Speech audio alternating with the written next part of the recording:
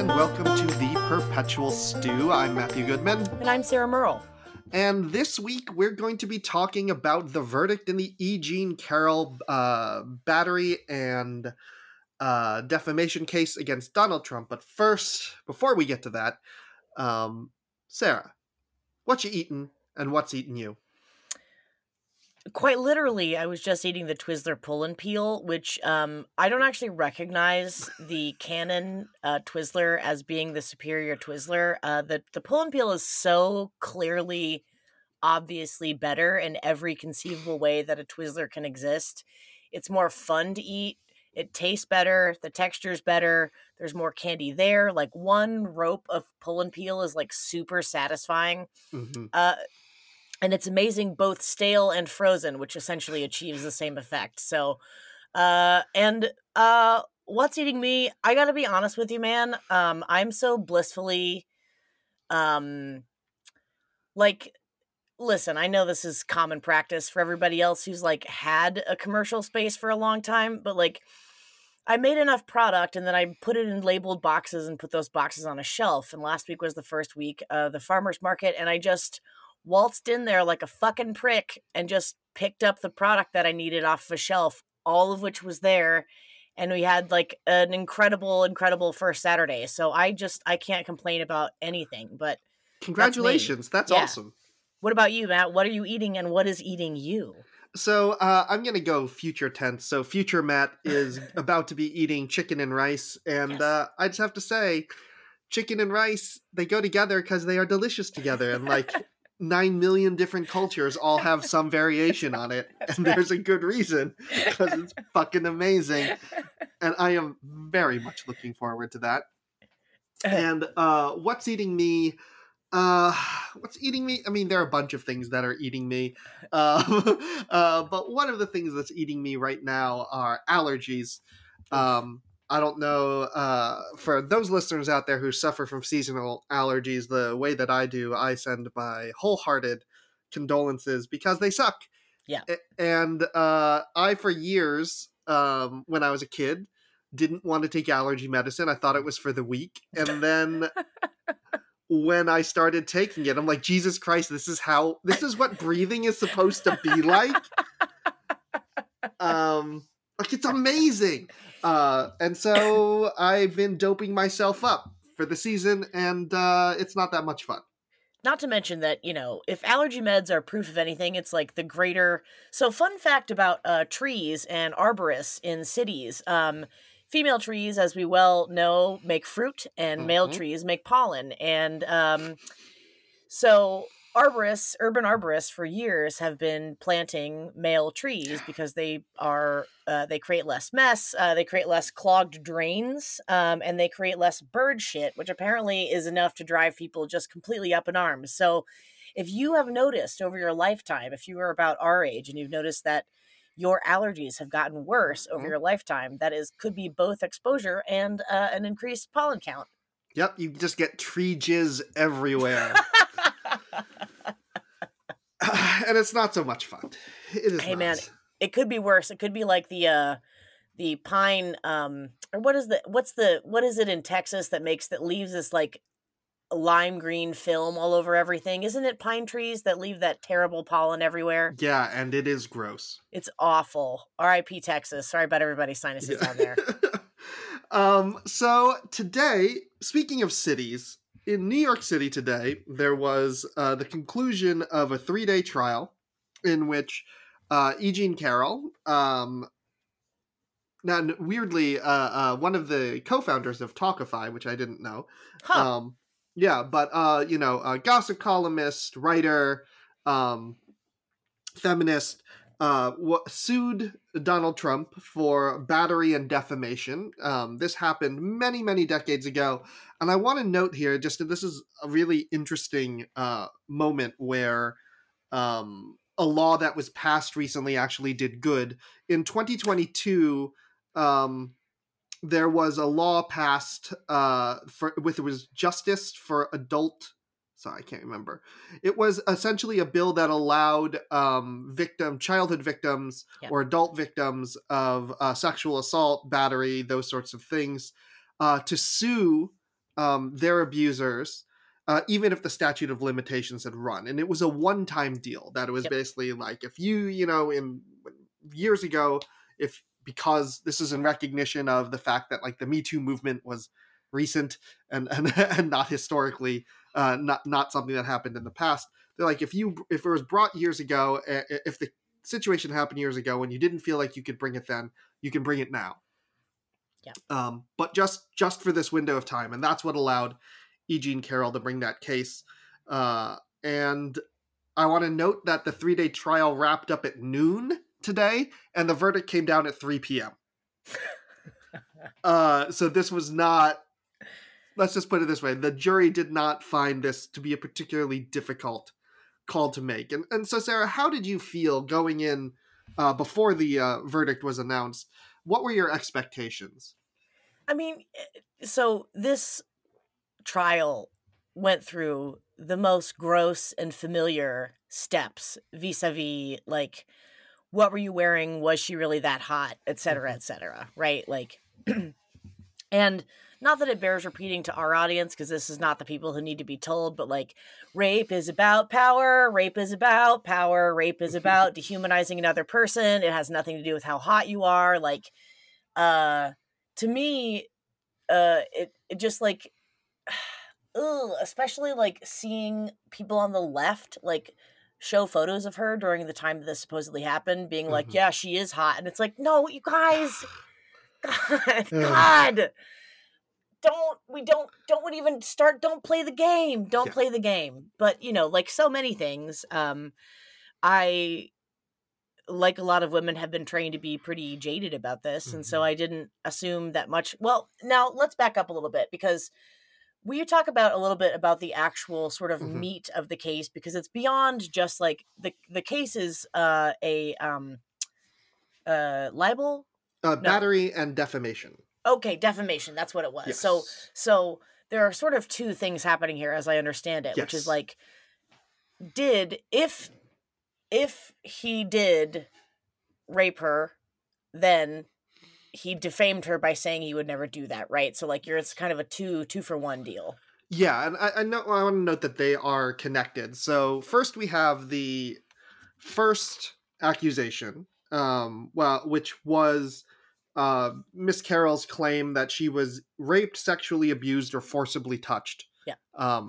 By Donald Trump, and they could find for her on any of those.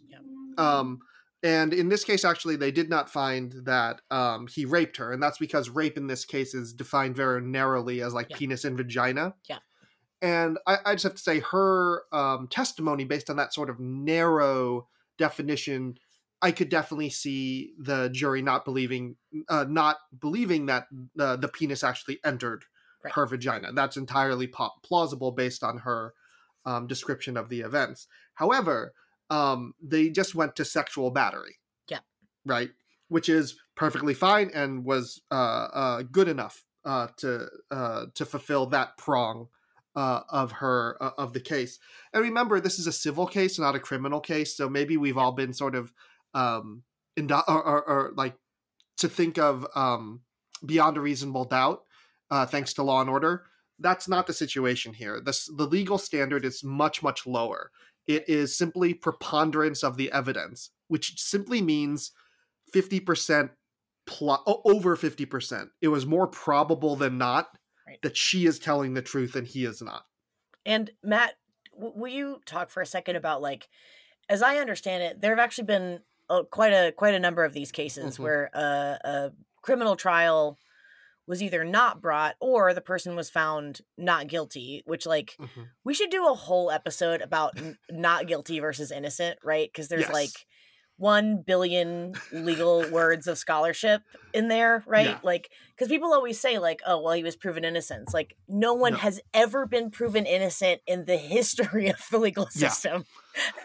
It is extremely difficult to prove someone's actual innocence beyond like the kind of evidence that's incontrovertible. Like, for example, if the person robbed a liquor store Thursday night and then there is video evidence of them being literally halfway around the world for that entire time span, like that would prove someone's innocence.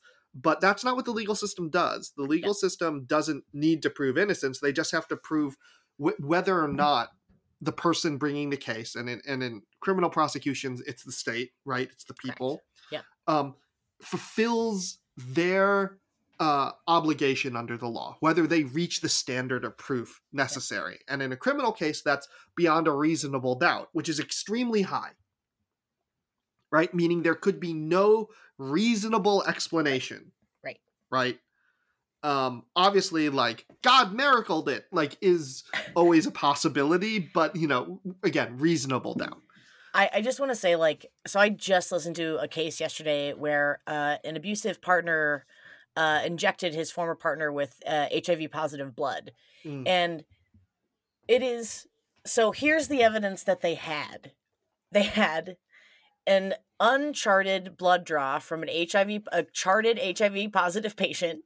They had a charted but not sent to the lab. Like it was charted that there was a blood draw, but it was not sent to the lab for a Hep C positive patient.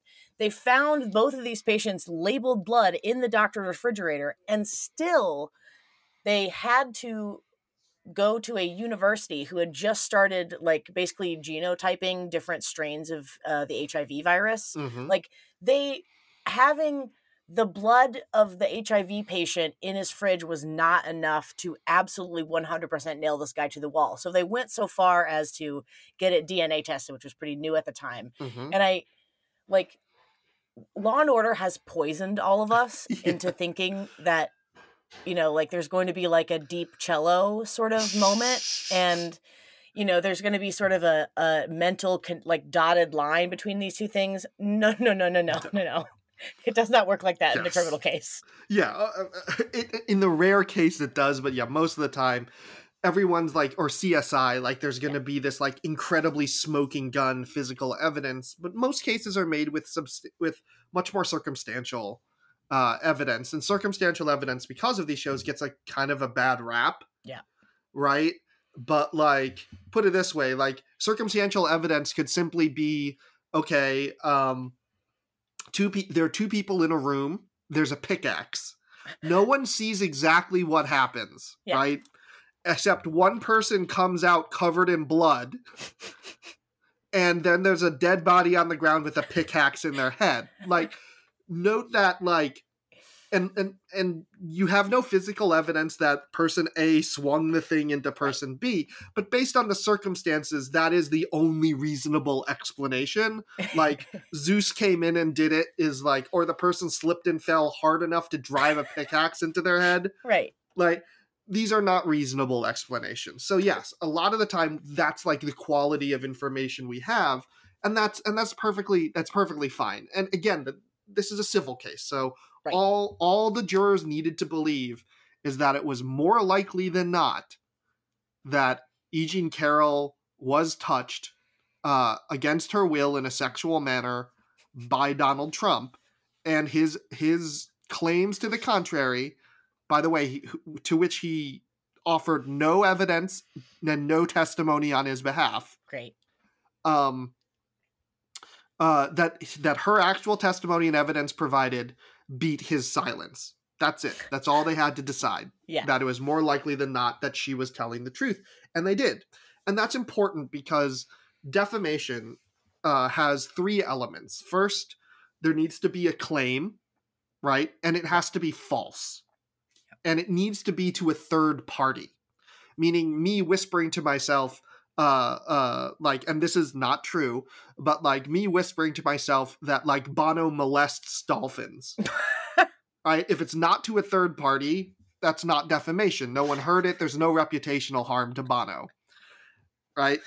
But if I go to you, Sarah, and I'm like, hey, Bono molests dolphins, right? Then we have the beginnings of a defamation case, because we have a false statement. As far as I know, that is a false statement to a third party. And in this case, it needed to be done because of New York statute with what is called actual malice, right? Meaning that you would have to know or should have known that your statement is false and you say it anyway. So in this case, it's important to establish that, hey, Donald Trump did actually sexually assault, did commit sexual battery, against Miss Carroll. And obviously, if it happened and the jury believed that it did, then he knew that it happened. Yep. So when he called the case, quote, a complete con job, and quote, a hoax and a lie, end quote, he knew those statements were false. He conveyed them to a third party, and he made them anyway, despite knowing that they were false and they would hurt her reputation. Can I promise I'm leaving the soapbox under the desk, but I return to my perennial sort of thesis about Trump, which is all he had to do was stay the exact piece of gilded shit he's been his entire life, right? Yeah. None of this, none of setting aside all of the crimes he committed as president, right? None of this ever had to happen. But this is somebody, when we talk about blind power hunger, right? Despite any possible consequences or whatever humiliation or scrutiny it might bring to you, he just had to stay a piece of shit in his New York shitty fucking gilded ceiling apartment and his Palm Beach or Mar-a-Lago, which he bought off of a literal fucking heiress. He had a great con going, and I just... Yeah, and here also, he brought the defamation on himself because he didn't have to write about it. He didn't have to make any statement whatsoever. Nothing. He could have, he could just say and do nothing. Mm-hmm. And exactly. He could have said and done nothing, and he wouldn't have been liable for this. So he would have still been liable for the sexual battery. But remember, this is a $5 million verdict, so a substantial portion of this goes to the defamation. And I want to, and one thing you have to do for defamation claims is you have to prove actual injury. Yeah.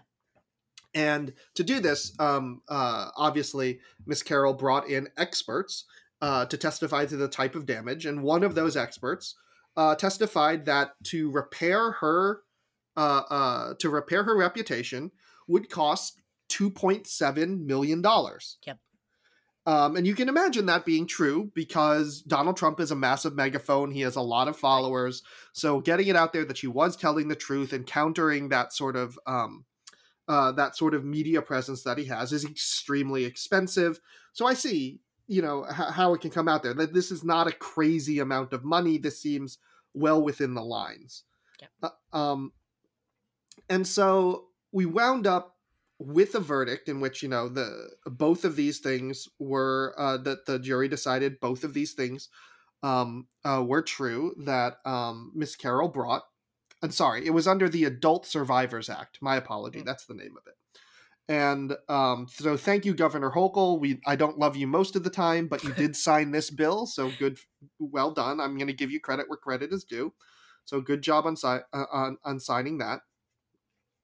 And so I just want to do the breakdown of the 5 million because I think this is important to see for people who want to know how this sort of sausage is made. Right.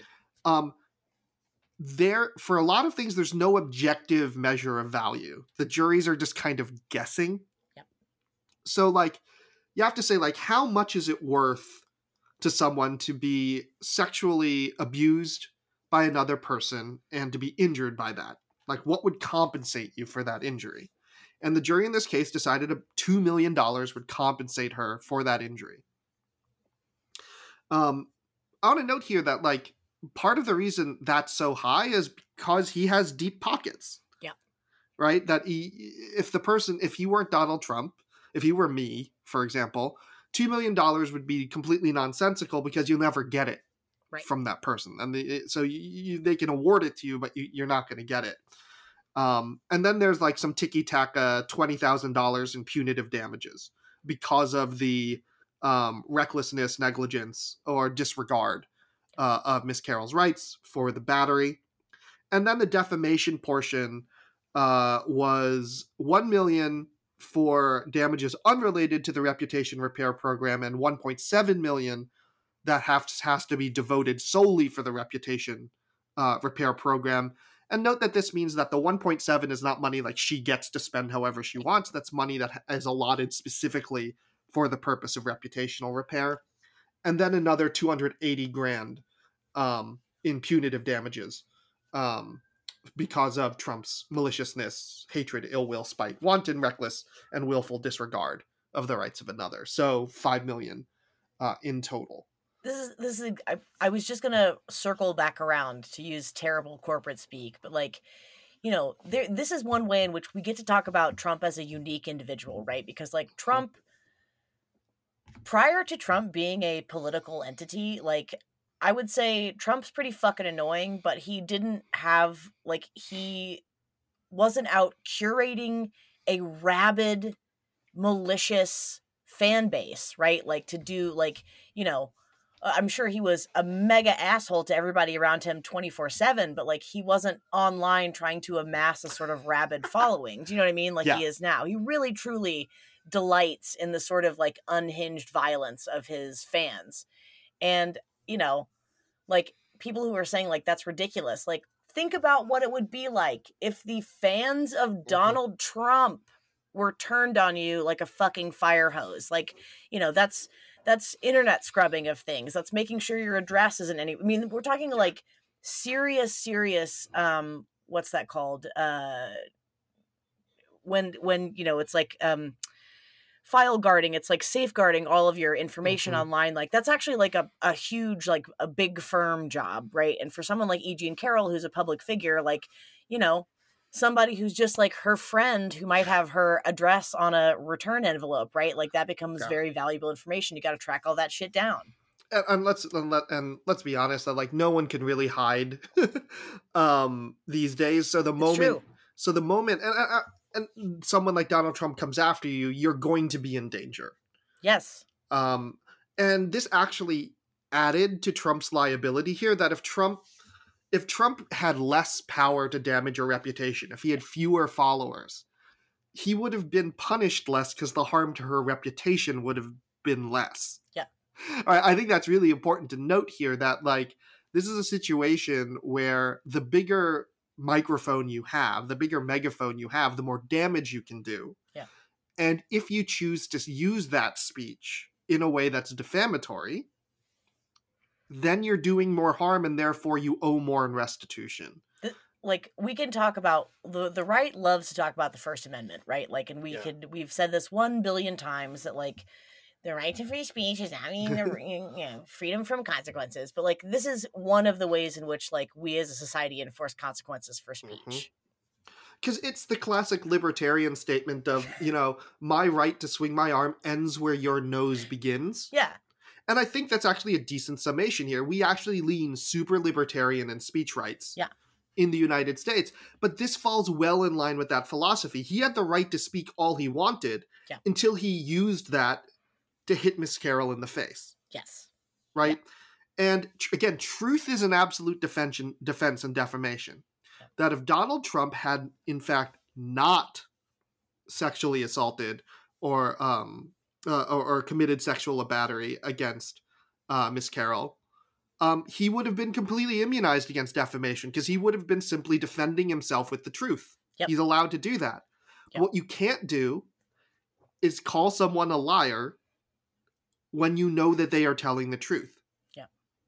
And can I just say, like, the one thing that did really surprise me about this is, like, they pulled a lot of testimony from her friends at the time who, like, very, very vividly remembered her calling them very upset and describing in detail, like, what happened. And to the jury's credit, it sounds like they mostly believe them. And, like, historically, like, I think until Me Too and until the Cosby movement, like, groups of women having the same experience of, whatever, assault or sharing, details of one person's assault or whatever, like, there's, like, that misogynist witch hunt bullshit, you know what I mean, where it's just like, well, all these women having the same experience, I don't know, something smells a little like okay, so what's what's our butter zone here about like believability? Like 5 is not enough, but like 20 is too many. So we're going like 16, 18. Ironically, everyone who commits this crime's favorite age range. Yeah. No, this is not like a mama bear situation, right? Like, this is the more people come forward, the more likely it is to be true. Let's just be honest. Like, we know that in these cases, when it's a single person like that one rando who accused George Takei, Yes. and then admitted publicly that he was paid to say it, Yes. right? I want to note that George Takei there did not sue that man. Yep. And he would have been within his rights to do so, but chose not to do so because George Takei is not a shit human being. Yep. But like that was important, and that was very different than say what happened with Harvey Weinstein. Right. So the fact that over 20 women have accused Donald Trump of similar behavior should not make us believe them less, but in fact believe each of them much, much, much, much more. God, and it's not like this man has, for example, like how crazy would it be if like they had him on videotape confessing to, I don't know, like a propensity for sexual battery as a way of introducing themselves to married women or something? That'd be crazy. Yeah, and this is a reference to the Access Hollywood tape, and this was this played a role in the Carroll trial. Yeah, and so this is, Trump's attorneys say that they're going to appeal, as is their right, as is his right. And one thing they say they're going to appeal was the judge's decision to allow the Access Hollywood tape to be played. Right? And they're saying like it was unfairly prejudicial and not probative. But I think it's important here because of those people who understand sexual predators know that it is something that is done serially and not a one-off. Yes. And so it was, I mean, I would say that they're probably going to lose on that on appeal because it helps establish, along with the testimony of other women, a pattern of behavior, which we know is, based on the research into this, simply part of this type of psychology and behavior for individuals who commit these type of actions. Yeah. So again, like, I understand they have to throw whatever spaghetti they can against the wall, but I think it's really important for us to look at that objectively, whether or not this is Donald Trump saying, okay, what do we know about people who sexually abuse others and sexually exploit others? What type of information would be probative in establishing whether or not this person, right, is more likely than not to commit this sort of behavior? And that those sort of statements and that pattern of behavior, as testified by others and provided by the recording of the Access Hollywood tape, it all goes toward establishing him as exactly the kind of serial sexual predator who does exactly what Miss Carroll described. Like, all women know this guy. Most dudes in some way, like most good guys know this dude, maybe not exactly what they do, but like good dudes also get like very bad vibes from this kind of man.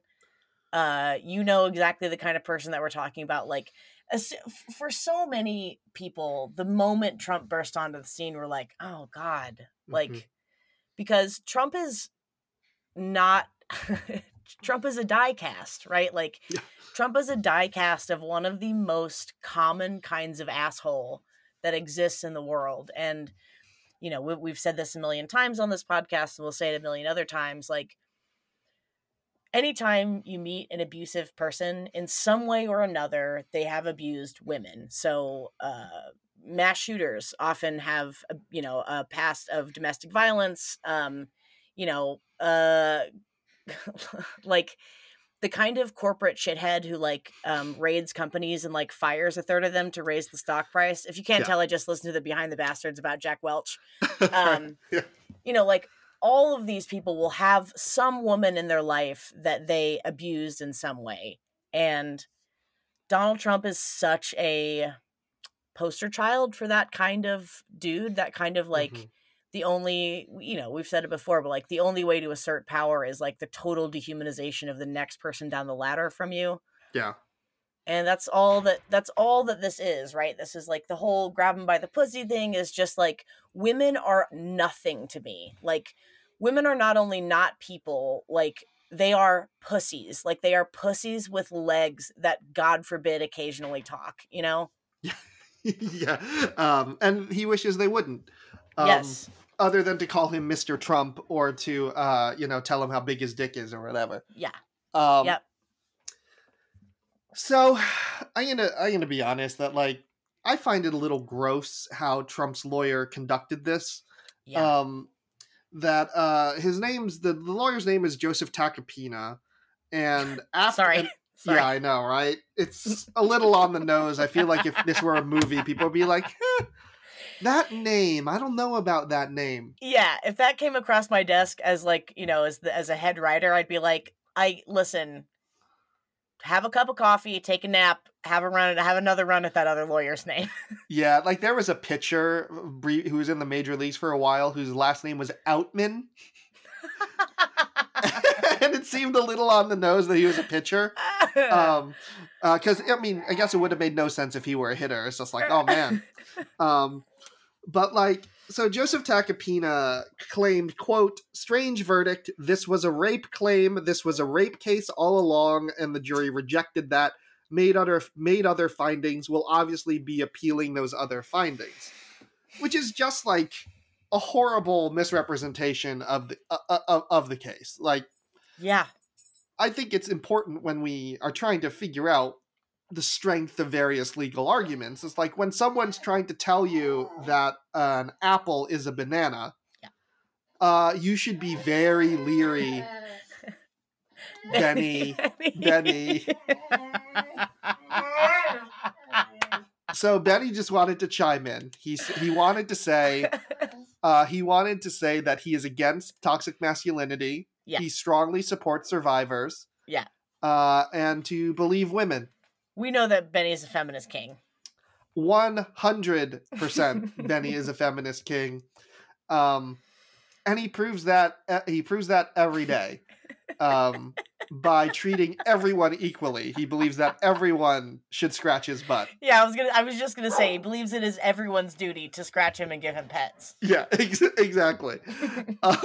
So I one thing I always look for, at least as a lawyer, is like how, like, there's an old saying in the law that, like, when the law's on your side, when the facts are on your side, argue the facts. When the law's on your side, argue the law. When neither the facts nor the law are on your side, pound the table. This is, like, very obviously table pounding. Yeah. Right? Let's be honest. Like, he's not arguing facts. He's not arguing law. He's literally pounding the table. So at that point, my lawyer brain just goes, yeah, fuck that guy. He doesn't have a case. Like, I don't have to listen anymore. He doesn't have a case. He knows he doesn't have a case. Like there's a reason why Donald Trump didn't testify or offer any defense is because there essentially isn't one. That, like, in the deposition, which was taped, Trump not only confused a picture of Miss Carroll with his then wife Marla Maples. Outstanding.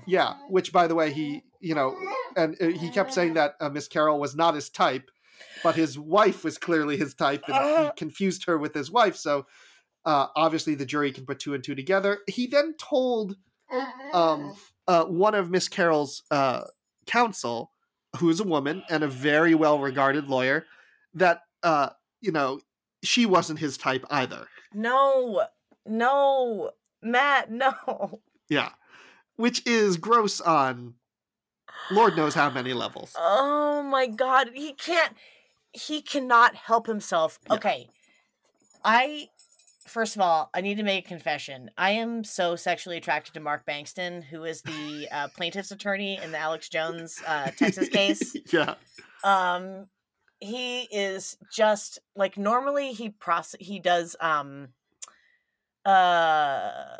like big medical device, like, yeah. What's that called? Do you know what I mean? Like safety stuff, like big, huge settlements for stuff like that. And he got Alex Jones. But he talked about on Knowledge Fight that, like, it was really wild to work against somebody who could not help themselves. Like, do you know what I mean? Like, yep. Alex Jones, like Trump, they both have this unimaginable compulsion to disconnect from reality, like two polar opposite magnets just opposing each other. You know what I mean? Yeah, and those things can often be. I think it's important that, like, I mean, I think the cases that Bankston brought against Alex Jones were really important Yeah. because they started showing the cracks in the sort of alternate universe that right Yes. wing media has created. That when held up to actual scrutiny, any type of actual scrutiny and objective analysis, even the people like Alex Jones know that it doesn't make any sense. Yep. Alex Jones' only defense was essentially that he plays a character, it's all a performance, and no reasonable person would believe anything that Alex Jones said. In fact, like, so that was his defense for the last lawsuit. So Alex Jones, I am begging everyone who, if you love this podcast, go through Knowledge Fight. It's a InfoWars like criticism by two really really funny smart comedians. They've also plugged my product on air. Nice. I love you guys, Dan and Jordan. But they have. First of all, this is so insane. I'm sorry to distract from this, but it's so funny. So these guys have watched basically every single episode of the Alex Jones show. So Wow. Mark Bankston not deposed them, sorry. He had them sit in on all the Alex Jones depositions because Dan, the one host, like the lead host, has such an encyclopedic knowledge of wild shit Jones has said. Mm-hmm. And he did this and then couldn't talk about it on the actual podcast for like months.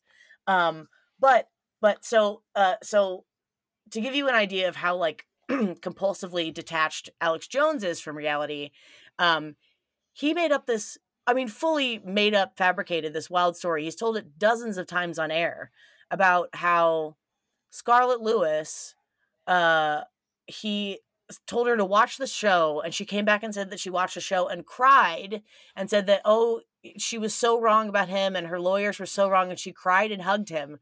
And it's that in and of itself was defamatory to the point that they started the proceedings to sue for defamation on that point, which starts with demanding a retraction. Like, that is the reason that I love that all these people are finally getting sued, is because they cannot help but constantly stomp all over their own dick and balls with every single step that they take, and I love it. And it's good for the courts to step in and do their job here. I think that's really important, that they serve an important role, at least in this case, regulating public speech, in making sure that defamatory bullshit actually gets confronted and exposed for what it is. Because as we pointed out, like, there's real harm here. Right? This stuff is not costless. Like, Alex Jones and Donald Trump might not give a shit the harm it does to the people they defame, but the rest of us should, and apparently, thank God, we do. And like, it's one thing for podcast hosts to expose this stuff, right? It's another thing for the courts and juries and of our peers to come down with actual verdicts.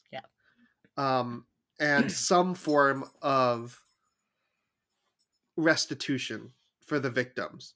Now, I don't know. I'll be interested in your thoughts here, Sarah. What, if any, consequences do you think this verdict is going to have for Donald Trump's presidential aspirations in 2024? I mean, so it's really hard to talk about Donald Trump because it's not the same guy, right? Like, it's not the same guy. Like, we're not coming at Donald Trump from a place of ignorance of like, oh, he's a disruptor, like he's going to change, like whatever. Like, I'm giving that the most positive possible, like, I don't know, maybe that we all kind of felt for a second in 2016, right? Like, because we couldn't stop it. So at some point it was like, I don't know, like maybe he'll figure it out. I don't know. And then he didn't. And then he turned out to be like so much dumber all the time, always, than we could have possibly imagined. And I think that at this point, he's so obviously a liability, right? Like Mm-hmm. he is a huge liability to the GOP. The 2020 election was proof that he's absolutely poison. Um, you know, the fact that sorry, I can't stop laughing about Herschel Walker because so many other people did such funny like send-ups of Herschel Mm-hmm. Walker. There was a comedian who looked so much like him, and would do these bits where he would just talk his Herschel Walker nonsense. But the fact that he lost to me in Georgia was like, okay, like we're on the other side of like Trump as sort of this magic potion for like otherwise entirely unelectable people, right? Um, I don't know. Like, if it was 2016, I would say it would have helped him because he had so much momentum from everybody else who had a, persecution complex, right? Yeah. Um, and now that we see what a poisonous and stupid and harmful and vainglorious and pathologically self-interested person he is, like, you know, the GOP will use that as a platform to step off, I hope so. And again, the margins are so close for the 2024 election that even peeling off 1 or 2% of his voters would be enough to make winning completely unobtainable. Yep. For Trump, and I think that's the best case scenario we can hope for. That a small but measurable portion of Republicans just nope out. Just like, look, like this is too much. Maybe I don't vote for Joe Biden, but I'm not voting for this rapist, right? Yeah. Sorry, this sexual batterer, Yeah. right? And just be like, like get back to me. I'm going to sit this election out. Get back to me when we have someone who's like not a horrible shit stain of a human being as our candidate. Like Joe Biden, Joe Biden is, there's this great article I think in the Atlantic called like the ice cream theory of Joe Biden or something like that. That like basically he's vanilla ice cream that like it's not anyone's favorite flavor, but it's also really hard to get mad about vanilla ice cream. Right? Like it's acceptable. First of all, I want to say that my lovely love, that is in fact his favorite flavor of ice cream, which is also funny considering how he is in other ways. Yeah.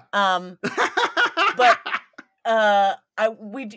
you do have to admit that there's something particularly 21st century about calling something plain that is flavored by a hand-pollinated Yes. Tahitian orchids bean pod. Yes, as a I gardener, agree. I'm a little offended by that comparison. I just have to say it. But thank God for artificial flavoring. Which mostly comes from beavers. I did not know that. That is I'm also sorry. Terrifying. it's beaver glands. There you go. I'm just gonna pretend like you said nothing. Okay, great. Yeah, I'm just that's being deleted from the memory banks. That's why a lot of vegans don't eat artificial vanilla. Okay. I'm so sorry. I'm still gonna eat it. I'm gonna go fuck. Okay. Another reason why beavers are awesome. I'm just gonna add it to the list of reasons why beavers are great. But I think that's really right. That as much as I don't want Joe to run in 2024, I do see this at least from a purely pragmatic point of view that like, vanilla ice cream. I think vanilla ice cream's going to win here. I really do. And it's not a bad play. I get the logic. Do you know what? Like, do you want to know what? That sounded really Canadian just now. Do you want to know what?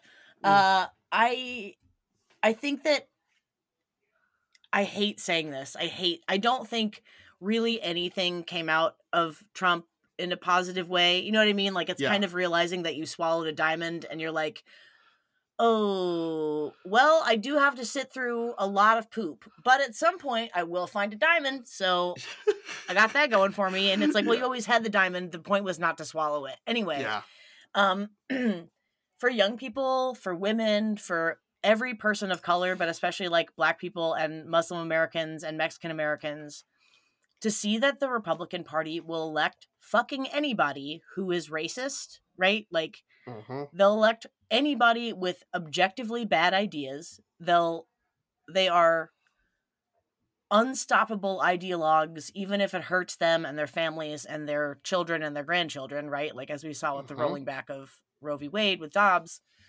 Um, and like, I think that they've finally kicked a hornet's nest that they are not prepared to deal with. And a lot of women who probably never even talk about their position on abortion, like, have been through difficult pregnancies or have been through miscarriages and had to get a DNC, which is, like, again, very common medical care, Yep. like, very common, especially among, those nice church ladies who like to pop out, a whole, offensive line of kids. They have to get a lot of DNCs because that's what happens when you are a broodmare.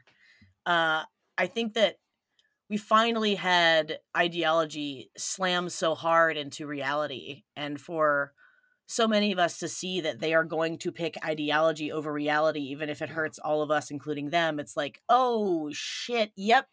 Yes, I will take the vanilla ice cream. I am so sorry that I complained that the other flavor was black sesame.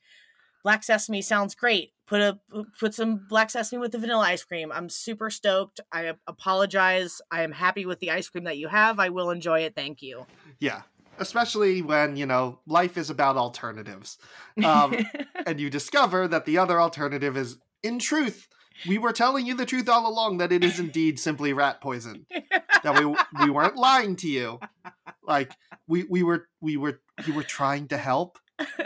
But that's, I think, gonna wrap up our discussion of the case. And in a rare good note, I think this is like a rare, relatively upbeat episode. So, like, hooray for us. Yeah, hooray for us. Hooray for E. Jean Carroll. Hooray for E. Jean Carroll's attorney. And for every woman who breathed a little bit today. I just want to say, like, I know so many women, and I am one of them, who experience so many things on this side of forcible rape, right? That we just never talk about. Yeah. And personally, like, all of my worst experiences, and this was, I saw a opinion article on CNN that said testifying about my rape was more traumatic than the rape itself. And I just want to lift up the extraordinary act of bravery, of taking this to court at all, of the risk that it takes and the trauma of recounting these events. And on behalf of everybody who never got the chance to do that, I just want to say thank you, E. Jean Carroll, because you are making a difference. Amen. So, speaking of making a difference, so we just got a 3-pack of Scorpion Honey, Vernal Elixir, and I can't remember what the third one was. Sweet Stinger, always. Sweet Stinger, there we go. The MVP. And so we're going to be going to the Catskills in a few weeks for a long weekend with my brother and my sister-in-law. Nice. And I'm going to say, we are bringing along all those things to make a difference in our barbecuing. Awesome. That's a perfect application for it. And I'm jealous. The Catskills are an unsung piece of little heaven in the Northeast, I 100% agree. And people are like, what are you going to be doing? I'm like, we are literally buying a fuck ton of meat. Yes. We're going to be making some bomb-ass marinades. And then we are going to spend, like real Koreans, a lot of time grilling inside, outside, all sorts of places, all different types of stuff. Yes. Until we can barely move. And then when we can't move, we'll sing karaoke or whatever until we are ready to ingest more meat. Oh my god, that sounds magic. I hope everybody has a chance in their lifetime to experience a true all-night, low ABV but constant drinking experience of a true Korean barbecue evening. It sounds like you're going to do that. Oh, 100%. And if you do that, it's a terrible name. There's a beer called OB. It stands for Oriental Brewery. Yes. Yeah. However, it is the perfect beer to drink. Yep. It's like a session beer. Yep. It's the perfect beer to drink when you're going to be eating barbecue over many, many, many, many hours. Yes. So I'm just saying it's going to, and also it's light and it's refreshing. So it's going to go well to help counterbalance the vinegary heat from the hot honey. Yes. Also, just for fun, if you want to check out this kind of new thing that I'm goofing around with, it's called Dolly Pop Gloss Bar, and it's a bunch of like lip glosses that are in fun packaging, and we set it up like a candy store, and I'm building its backdrop today, which is why I have my camera off, but I am covered in sticky tack and glitter. And I can't wait to put that online. So check that out at dollypopgloss.com. That's exciting. I'm Yeah. looking forward to it. I'm looking forward to well, not you, but I'm looking forward to see the glittery fun when it's, up on the stuff and not all over you. Yeah, I've made because some of the candies are in packages that look like candy. I've made pieces of candy that are what would be their scale? Probably a 20 scale, a 20 times scale. So giant candies wrapped in cellophane. It's gonna be really fun. That is so much fun. So go to metalhoney.com, go to Dolly Pop Gloss, and help support the show. Make Sarah a trillionaire, and then we can just record this from the Maldives or something. Yeah, exactly. We'll just record content from exotic locations until we are so far removed from our average audience that it's unlistenable. Yeah, in which we're gonna be doing reactions and reviews of like exotic foods. Yeah, exactly, and of mega yachts. Yeah, we'll do one of those like resort review channels, like the info that everybody's clamoring for. Yeah, we're gonna talk about how Jeff Bezos's gigantic mega yacht is like so last year. That's how it works. It's like the Midwestern couch cycle. Like at some point, the living room couch gets old and it becomes the basement couch, right? Like Jeff Bezos' main yacht becomes too small, becomes the resupply yacht. Yeah, exactly. And if you want to, so we're going to be having a follow-up episode to our healthcare law episode. We're going to be answering your substantive questions about healthcare law. So if you have those questions, tweet at us at perpstew on Twitter. You can even send us a DM, and we will get back to you. That's fine. We will include the best questions in the show. So please participate. And we're going to be having lots more fun content. We're going to be adding lots more fun stuff in the next few weeks. Hell yeah. So, Sarah, thank you so much as always. Thank you. And this has been The Perpetual Stew. I'm Matthew Goodman. And I'm Sarah Merle. And until next time, stay curious. Bye.